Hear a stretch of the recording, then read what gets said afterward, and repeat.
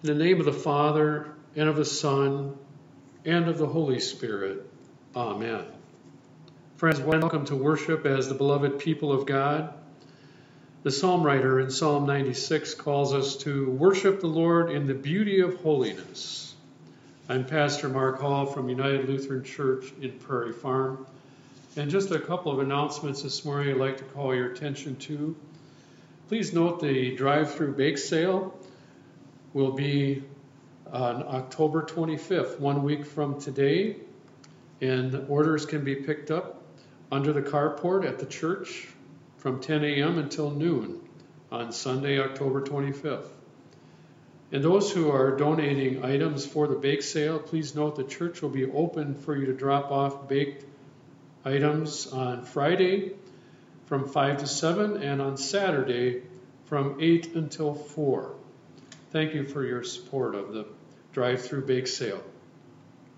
We remember in prayer today those who are listed, and also Perry and Sally Collenbach. Perry is hospitalized at this time. And we remember the family and loved ones of Ron LeBlanc, who died on October 11th at Menominee Falls, Wisconsin.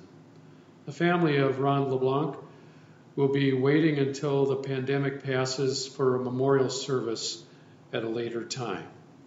We remember the family in our prayers today, that God will bring them comfort. We are in the season of the church year that focuses on the mission Christ calls us to, empowered by the Holy Spirit given at Pentecost. And we hear the Spirit's call in the midst of the stress and struggle of life in this world. The Spirit calls us to follow Jesus. In the words of the hymn, "Day by day I know you will provide me strength to serve and wisdom to obey. I will seek your loving will to guide me o'er the paths I struggle day by day." Before we hear our scripture readings, let us begin with a prayer of the day. Sovereign God, raise your throne in our hearts. Created by you, let us live in your image. Created for you, let us act for your glory. Redeemed by you, let us give you what is yours, through Jesus Christ, our Savior and Lord. Amen. In the scripture reading, the first reading today from 1 Thessalonians, Paul, Silvanus, and Timothy to the church of the Thessalonians, in God's grace to you and peace. We always give thanks to God for all of you and mention you in our prayer, remembering before our God and Father your work of faith and your labor of love, and your steadfastness of hope in our Lord Jesus Christ. For we know, brothers and sisters, beloved by God, that he has chosen you, because our message of the gospel came to you not in word only, but also in power and in the Holy Spirit and with full conviction, just as you know what kind of persons we proved to be among you for your sake. And you became imitators of us and of the Lord. For in spite of persecution, you received the word with joy, inspired by the Holy Spirit, so that you became an example to all the believers in Macedonia and in Achaia.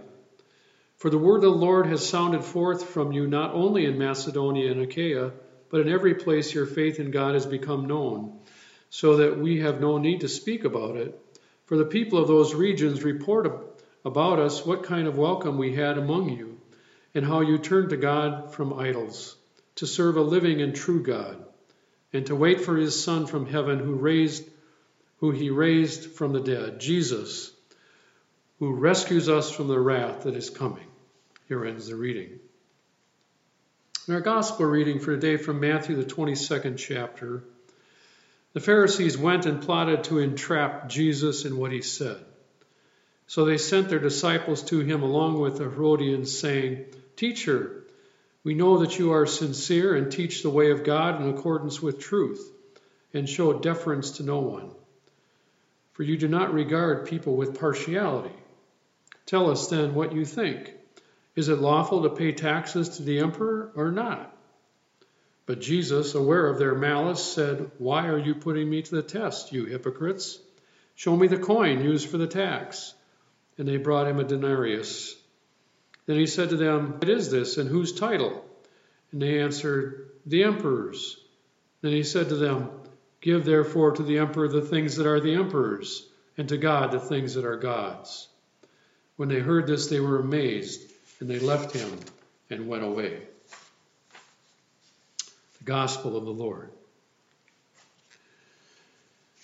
And so here's a simple question. What do you think? It's a mathematical question. A wiffle bat and ball cost $1.10. The bat costs $1 more than the ball. How much does the ball cost? The vast majority of people who respond to this simple math question respond quickly and confidently and say 10 cents. The ball costs 10 cents. That answer may seem obvious, but it is the wrong answer. The correct answer is 5 cents for the ball and $1.05 for the bat. If you got it wrong, you can take comfort in the fact that 50% of students at Harvard, Princeton, and MIT routinely get tricked by this question and get it wrong. Now, let's raise the bar with a political question. Is it right, just, and good to pay taxes to a government whose army is occupying your homeland and imposing their rule over your life? The answer to this question had high stakes for Jesus. Jesus was asked this kind of question by two religious groups, Herodians and Pharisees, who didn't agree on much of anything except their desire to nail Jesus. The Herodians were pro-Roman, always ready to bend their religious conviction for the sake of obtaining favor with the government and with Herod, the Roman-appointed ruler. Herodians willingly used Roman coins. The Pharisees, however, were the pious, observant Jews who held strictly to religious law. Pharisees were offended by the use of Roman coins like a denarius. A denarius coin minted by Tiberius Caesar Augustus, the Roman emperor, minted with his image on the coin and the words on the coin proclaiming Tiberius Caesar Augustus, High Priest, Son of God. In a calculating and scheming move into saying something wrong, which they could use against him. Tell us what you think, Jesus. Is it lawful to pay taxes to the emperor or not? If Jesus answered yes, the Pharisees will be angered and claim Jesus' loyalty is to the emperor and not to God. If Jesus answered no, they will claim Jesus is a political rebel out to subvert the power of Rome. But Jesus knows these two religious groups are up to no good. He asks to see one of the coins. When they hold up a denarius, Jesus asks, whose head is this? Whose title? They answered, the emperor's. And Jesus said, give to the emperor the things that are the emperor's, and give to God the things that are God's. And these sly, hypocritical religious folks from both groups were astonished by his answer and walked away in amazement. That quieted those who sought to take Jesus down. But Jesus' response has also brought about a disquiet for all who have since followed, for we all know from experience that what belongs to the government is a tricky question. We have become acutely aware of that in our present political climate in an election season. How candidates for elective office intend to create revenue and how they intend to spend. And it is tricky to know just how political choices will work themselves out. Will they bring about just and good solutions? Our vote choices at the ballot box mean we are committing ourselves to political positions. Choices get tangled up in competing claims. I think Jesus understood this reality for both the Herodians and the Pharisees. And he does not give either group an easy black and white answer. Jesus' response suggests, though, that everyone who is making choices needs to give legitimate governing authorities their proper due. And what that does is put the responsibility for deciding what are just and legitimate priorities and claims back on us. The responsibility is on our shoulders. May we all be prayerful as we exercise our right and responsibility as citizens to vote. Now, everyone who listens to Jesus is compelled to ponder the meaning of the second half of his response to the Herodians and Pharisees. Give to God the things that are God's. The emperor printed his image on a coin, a minted denarius. Long ago, God did some minting of his own. God imprinted his image on human beings. Genesis puts it this way. So God created humankind in his image. In the image of God, he created them. Genesis 1:27. You are created in the image of God. I am created in the image of God. Is there any part of your life that is not covered by God's image? My whole life is God's. So there is not a slice of me or a slice of you that is not covered by God's image. All of who and what we are is given by God and is under God. You will remember Jesus' words. We cannot serve both God and mammon, for either we will hate the one and be devoted to the other, or vice versa. None of us can serve two masters. The consequences of acting like we can have it both ways will catch up to us. John D. Rockefeller, at the age of 54, this incredibly successful businessman was given 1 year to live. His life up to this point had been an intense and greedy chase after accumulating and amassing wealth. In the process, he earned the hatred of his employees and a number of physical ailments. He was suffering from incessant insomnia. He had lost his hair, and he could only tolerate a diet of crackers and. At this critical point, when he received his life-ending diagnosis, Rockefeller's life turned around. He imagined himself in a new way and caught a vision for a new mission, which included focusing on serving others. He made a commitment to give of his wealth to the needs of people. After this life change, where I would say he discovered his core image, the image in which he was created, miraculously his health rallied, he slept soundly, and he lived to the age of 98.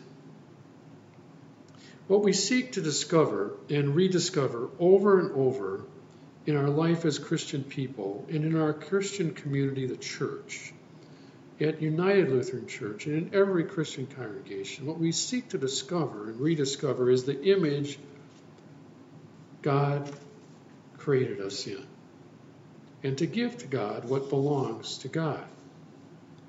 All of our giving is practicing living out of our core image that we and everything we call ours belongs to God.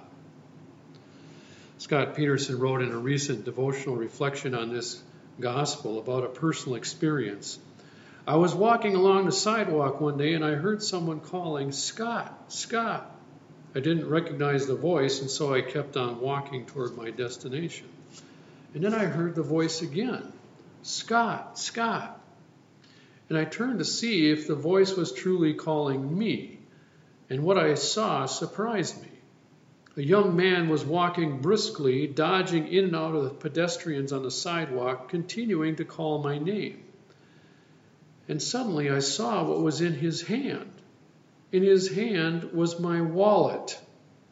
It had fallen out of my pocket. And this person who I didn't know had picked it up and was trying to find me, Scott, to return it to me. With thanksgiving in my heart, I turned and I held out my hand to receive my wallet from the hand of this stranger.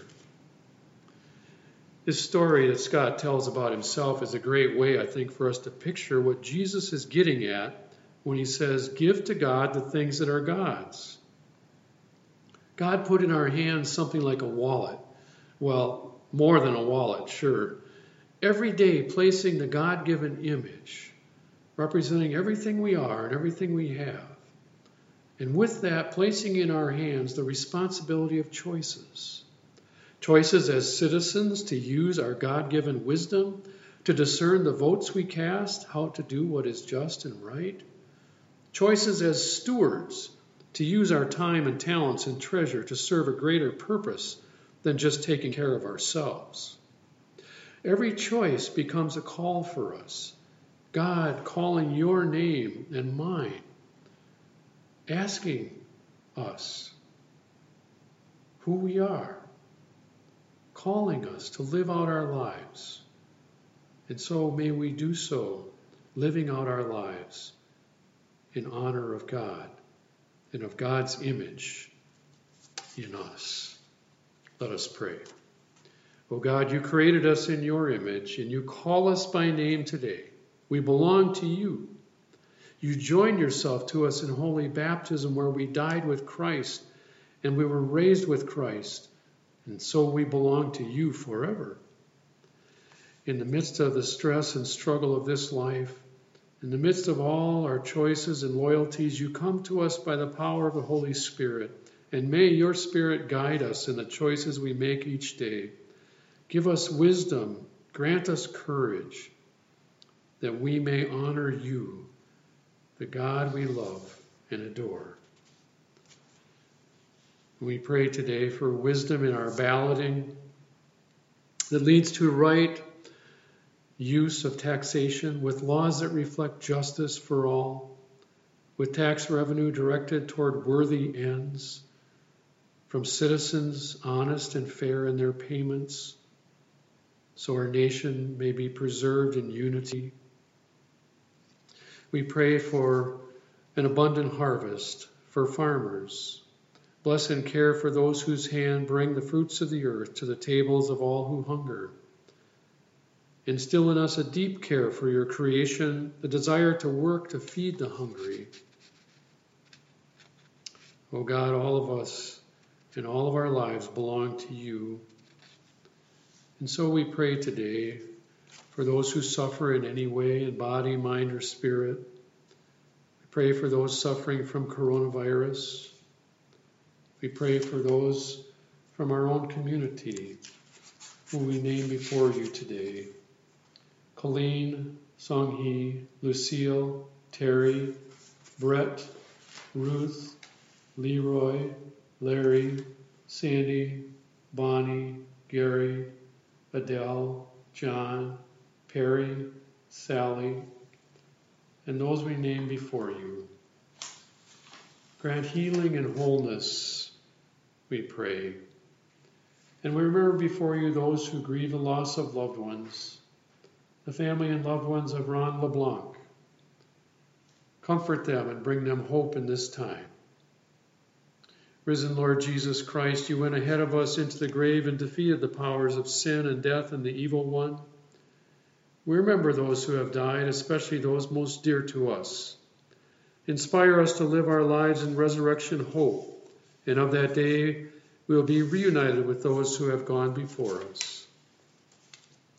And now we pray the prayer our Lord taught us. Our Father, who art in heaven, hallowed be thy name. Thy kingdom come, thy will be done, on earth as it is in heaven. Give us this day our daily bread, and forgive us our trespasses, as we forgive those who trespass against us. And lead us not into temptation, but deliver us from evil. For thine is the kingdom, and the power, and the glory, forever and ever. Amen. And now may the Lord bless you and keep you. The Lord make his face shine upon you and be gracious to you. The Lord look upon you with favor and give you peace. In the name of the Father, and of the Son, and of the Holy Spirit. Amen. Go in peace. Christ is with you. Amen.